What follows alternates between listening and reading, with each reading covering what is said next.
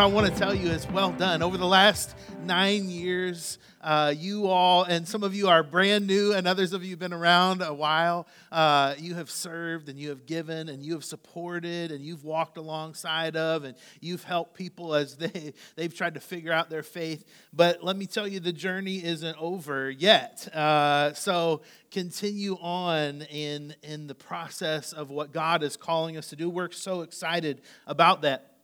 I want to give a quick poll as we get started this morning. All you have to do is raise your hand if I offered you today the opportunity to go bungee jumping. If I offered you the opportunity today, how many of you would say, count me in?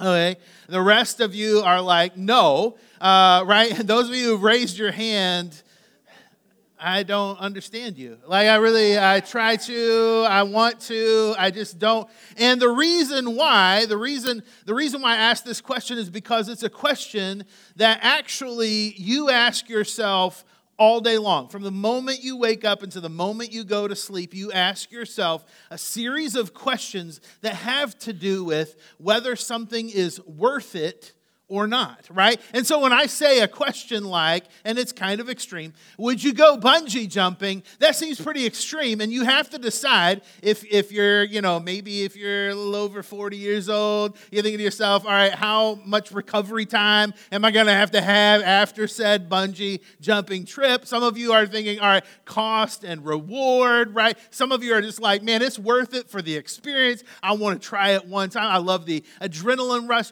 And so you're asking yourself a series of questions that really boil down to, is it worth it? And you ask yourself that question all day long.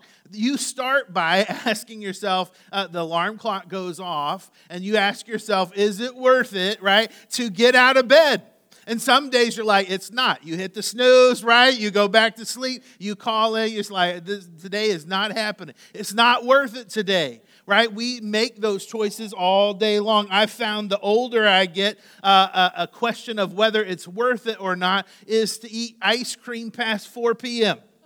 I don't know why, just something in my body. For some of you, it's like spicy foods, right? You used to love spicy food, but now you're asking yourself, is it worth it? Because you know there's a consequence to some things, and you have to battle out, is it worth the thing that you like to pay the price? For some of you, it's higher education. And you're trying to figure out, right, is it worth it to continue on? Is it worth it to get more schooling, more knowledge? Do I further my career? You're trying to figure out in your life, right, how do I advance? Is it worth it? Is the compromises that I'm making, are they worth it? Is my time worth it? Same is true in all areas of life. In fact, one of the things that I find fascinating all the time, for those of you who know a little bit about me, I have a collection, and I think everybody collects something. It's just some people, their collections are a little more noticeable than others. And I started collecting vintage lunch boxes, I don't know, probably about 10 years ago or so. And I love them. They're a lot of fun, but I always ask myself, if I see one that's kind of pricey, like, all right, is this worth it? Could I find a better deal? But you've probably seen some, celebrity memorabilia. And I just recently saw this a couple of weeks ago. It kind of blew my mind that there was a chewed piece of gum from Britney Spears. And it sold, this is the outstanding part, it sold for $14,000. I know, it's true. Somebody somewhere thought that was worth it, right? That was worth it. And I don't understand that. But we have to ask ourselves, or we do ask ourselves, and this is even more important, we do ask ourselves all day long if the actions we take are worth our investment. And that's what I want you to focus on today. That's what I want you to wrestle through with today as we read this scripture. We're going to read a scripture. If you grew up in church, you probably heard it many times. For me, it was a flannel board story with my teachers as they put up all the characters on that blue felt board. But it's a story that you may be familiar with. It happens in the New Testament, and it happens in the Gospel of Luke. So if you have your Bible, jump on over to Luke chapter 17, and the story starts in Luke 17, verse 11. This is what it says. Now, on his way to Jerusalem, Jesus traveled along the border between Samaria and Galilee. And as he was going into a village, 10 men who had leprosy met him. Now, this is important because it's kind of the no man's land between. It's the area where no one is, and that's where Jesus is. And in fact, that's where this colony of lepers were. Now, this is important to understand because at the time, there was no cure for leprosy. In fact, it was pretty much a life sentence. What they had was code, or they had law that would instruct them that if somebody had leprosy, they didn't have modern ways to treat that. They didn't have modern medicine to help out. So basically what they did was they had to kind of push them to the outskirts of the village. And that's where people lived. And eventually, that's where people died. They didn't have room for them in the village. They certainly didn't want to contract any kind of disease that would lead to somebody else's death. And so if you had leprosy, you had to stay on the outskirts of the village. You left your home. You left your job. You left everything behind. And the only family that you would wind up having are the people who are also on the outside. And this is who Jesus meets along the way. It's these 10 men, and they stood at a distance, which is what they're supposed to do. And oftentimes they would cry out in loud voices, or sometimes they would have signs that would say, unclean. But here's what they do in this story. They call out in a loud voice, Jesus, Master, have pity on us. When he saw them, he said, go show yourselves to the priest. Now, if you stop right there, there's a little context that you need to know, in that a part of the Torah, a part of the law, a part of the Levitical code was that if there was any type of skin blemish, if there was any kind of mold that would happen to grow in your home or on any kind of utensil or anything like that, oftentimes you'd have to go to the priest and you'd present yourself, or you would present that item to the priest, and the priest would look at it and he would determine, okay, you need to come back in a few days. We'll look it over, and then we'll either determine if it's clean or unclean. And if he determines it's unclean, well, then you have to wait till the unclean goes away. Then you can come back, present yourself before the priest again, and then maybe he will deem you clean. And the problem is that these guys are unclean. And they've been unclean for a while. In fact, they've been so unclean for a while that they have their own community. And Jesus gives them really what is kind of a preposterous statement. He says, all right, now listen, I understand you're out here and you want me to take pity on you, and you guys are just a colony of lepers, but I want you to go show yourselves to the priest. I want you to take a risk. I want you to decide if it's worth it to take the journey, which may wind up being outcast again. And as they went, all 10, they were cleansed. One of them, when he saw that he was healed, they were healed along the way, apparently. He came back praising God in a loud voice. He threw himself at Jesus' feet and thanked him. And then there's this little note here. It says, and he was a Samaritan. It's almost this jab, like he's not just a leper. He's not just an outsider on top of it all. He's this kind of half-breed. He's this person that we all look down on. The one who returned, the one who was thankful. He was also one who didn't measure up. And Jesus asked, were not all 10 cleansed? Where are the other 9? Has no one returned to give praise to God except for this foreigner? And then he said to him, rise and go. Your faith has made you well. End of story. When I was growing up, I heard this story as a flannel board story, and really the story was used to remind me and maybe you that we should be more grateful for all the things that God has done for us. To be one of the one and not the nine, to recognize that Jesus has done a lot for me and that I should in turn be thankful to Him. And I want to tell you, that's really good. But I'm not sure that that's the crux of the story. I'm not sure that that's really our takeaway. In fact, what I find oftentimes in the Bible is that as we learn more about it, we're actually learning about who Jesus is.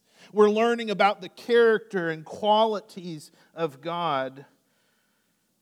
And if you turn your attention to Jesus, I think you will find some instruction there for you and for I.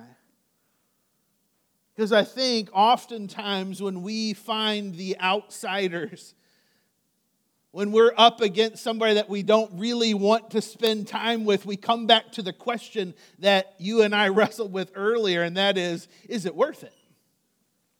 In fact, one of the things that we wrestle with the most when it comes to sharing our faith is whether or not it is worth it. If we're being honest, we look at that and we say, is it worth my time? Is it worth me getting outside of my comfort zone? Is it worth me risking my reputation or risking this relationship? Or maybe we even ask, are they worthy of it? Jesus here in this beautiful story notices the spectrum of people, outsiders. And he looks at them and he sees them as all worth it. They're all worthy. What do we take away from this story that helps us determine this question? Is sharing my faith, is being a Christian who lives out loud worth it? And that's really the series that we're in right now. We've talked about being a city on a hill, that as we started off in week 1, we said, listen, you're the light of the world. You are, as Jesus says, that you're the photo of God here on earth. If anybody wants to see what God is like, they're looking at you. And so how do we conduct ourselves? In week 2, we talked about this idea that before Jesus does something through us, oftentimes He has to do something in us. That there's some refining work that has to happen in my life and your life. And we love to be a part of really cool or big things. And we want to feel like we have a purpose. But oftentimes God has to do something in us first. And last week, even though we weren't here, we got to walk through this idea of what it means to live life along the way, that a frustrating interruption may actually be a divine appointment in disguise, that sometimes we think we have a plan in place, that God has something else for us to do. And today we have to wrestle through, if we're truly a city on a hill, if we have come to change the landscape of our community for real, then we have to ask ourselves, is it worth it to share our faith? Is it worth it? See, it's easy to meet in a room where we all are kind of alike and we believe that, but at a certain time we have to ask ourselves, is it worth it going outside of this room, out of this space, and sharing what God has done for us? What I find interesting about this story as we look at it from a different perspective, maybe from Jesus' perspective, is that people can have the same encounter with Him. People can have the same encounter with Jesus, but have very different reactions. That's true in this story, isn't it? That we see people react to Jesus very differently. At first, everybody was all on board. They wanted somebody to have pity on them. But only one person returned. Some kept walking. And this is hard for us as we think about whether or not it's worth it to share our faith, because we recognize this truth that people have different reactions to Jesus. That they have different reactions to faith, that they have different reactions to what it means to be a part of a church community. And it can be really hard. And that's why I want you to wrestle with the question, is it worth it? There's something that I wrestled with in this scripture for a long time, and then I recognized that I had a jaded view of all 10. But primarily 9 of the lepers. Jesus met them and he encouraged them to do what? You can shout it out if you'd like to. Yeah, to go show themselves to the priests. And then what happened along the way? Jesus says, weren't all of them healed, right? Everybody was healed along the way to go show themselves to the priest. But only one comes back. And I wonder if we're being too oftentimes harsh on the ones who followed Jesus' instructions. And I wonder if because we don't always see the end of somebody else's faith walk, we don't see the ways in which God kind of works in their lives and kind of smooths out all the rough places in their walk. If we don't see from the very beginning to the end, that sometimes we kind of throw it off as though it doesn't matter. Just because you don't get to witness someone's complete spiritual journey doesn't mean that you weren't an intricate part of it. What I find interesting about almost every interaction that Jesus has is that he winds up healing people, he winds up comforting people, he winds up spending time with people, and they want to follow him. They want to be close to him, and then he sends them off. And we never hear from their story again. In fact, it seems as though maybe they don't ever have another Jesus encounter in the flesh again. But Jesus is okay with this. And in fact, I tend to believe in this story that what happened with the other 9 was they did exactly what Jesus told them to do. And here's why. Wouldn't you? If you had spent months or years or decades of your life being an outsider and losing everything, and then Jesus gives it back and he says, all right, listen, go show yourself to the priest, which means now you can say, hey, he's clean. He can be reunited with his family. Wouldn't you? These 9 maybe are more like us than what we would like for them to be. In fact, what's interesting here is that Jesus says, your faith has made you well. See, we look sometimes at all the other people who may not live that out exactly the way that we would. They didn't take all the steps that we thought that they would. And so we say, oh, listen, it was kind of a lost cause. We never got to see the end. We never got to see their faith develop like we wanted to, so it was just kind of a wash.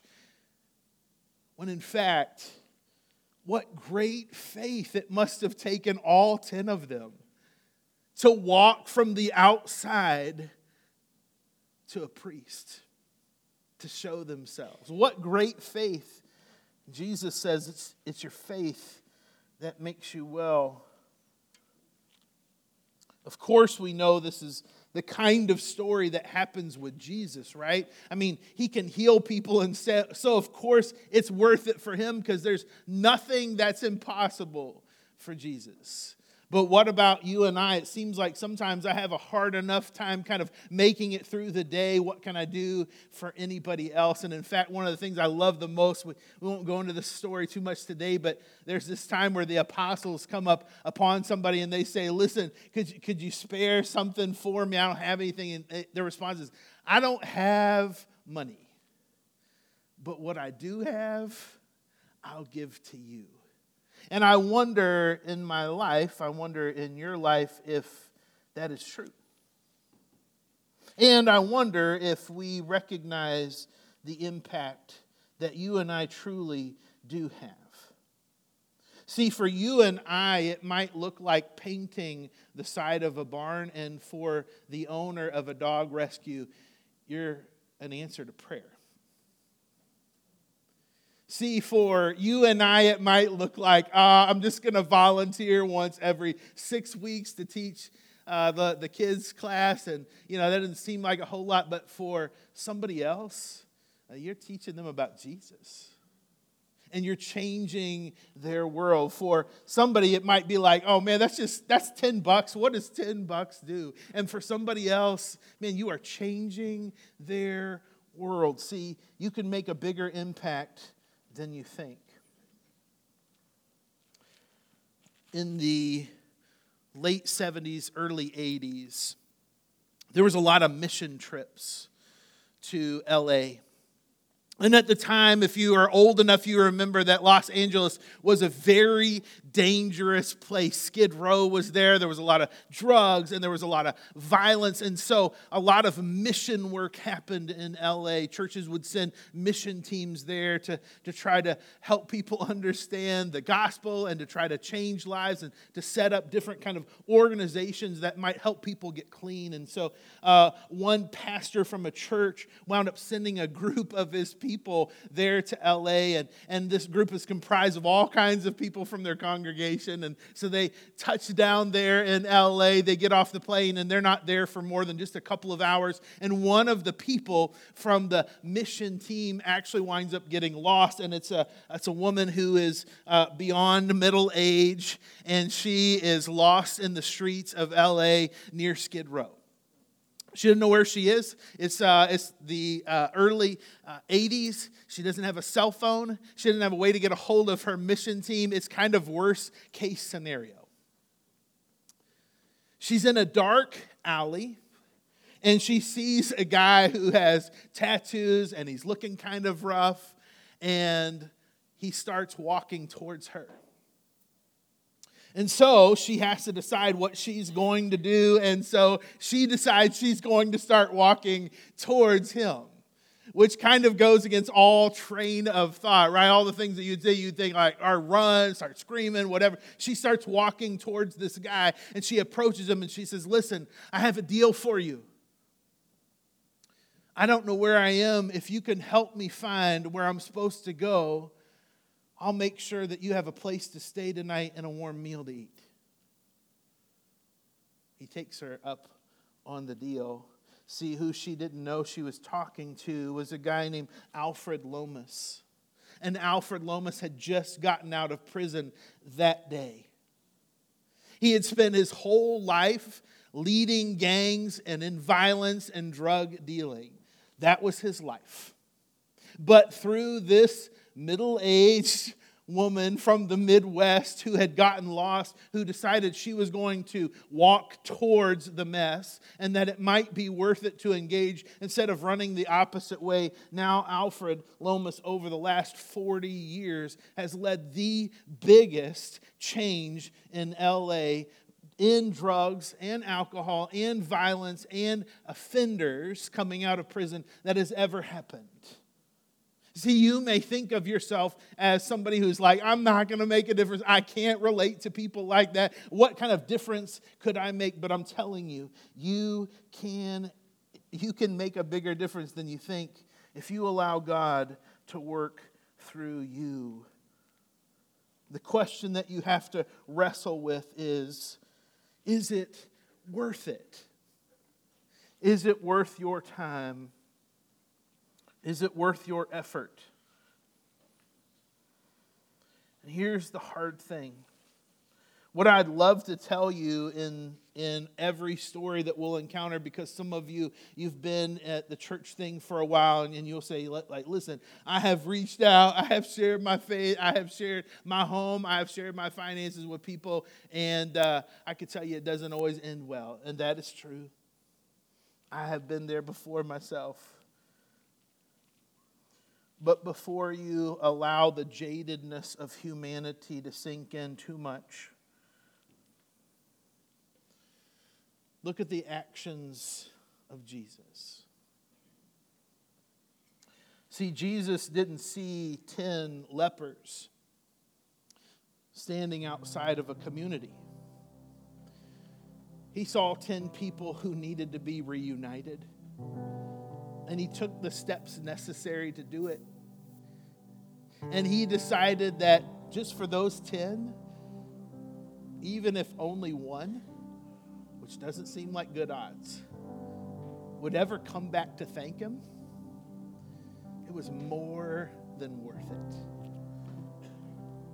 So before you give up on someone, look for their God-given value, the same value that would cause Jesus to stop and say, you know, not everybody's going to say thanks, and I may never see these faces again, but it's worth it to enter into the mess. And let me tell you, over the next 365 days, as church, we try to continue to change the landscape. We're going to come up across a lot of messes. And it's not always going to be easy. And you're going to ask yourself a few times, man, is this worth it? I want you to step back and remember this story. Not a story necessarily of just saying, all right, I need to make sure to tell Jesus thank you. That's good. But a story of a God who would be so loving that even when the odds are well against him, and even when the gratitude doesn't seem like it's there and it runs really thin, that you would see value, a God value in others.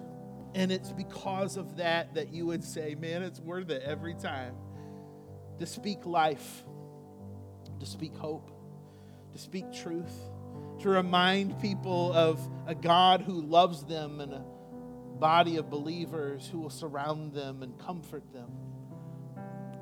And in the meantime, as we get ready to celebrate and worship and have fun and eat together and reach out into the community a little bit later today, may the Lord bless you and keep you. May the Lord make his face shine on you and give you peace. Now to him who is able to keep you from falling and present you before his glorious presence without fault and with tremendous joy. May you be swept away in God's love for you and transformed through the Holy Spirit's power within you.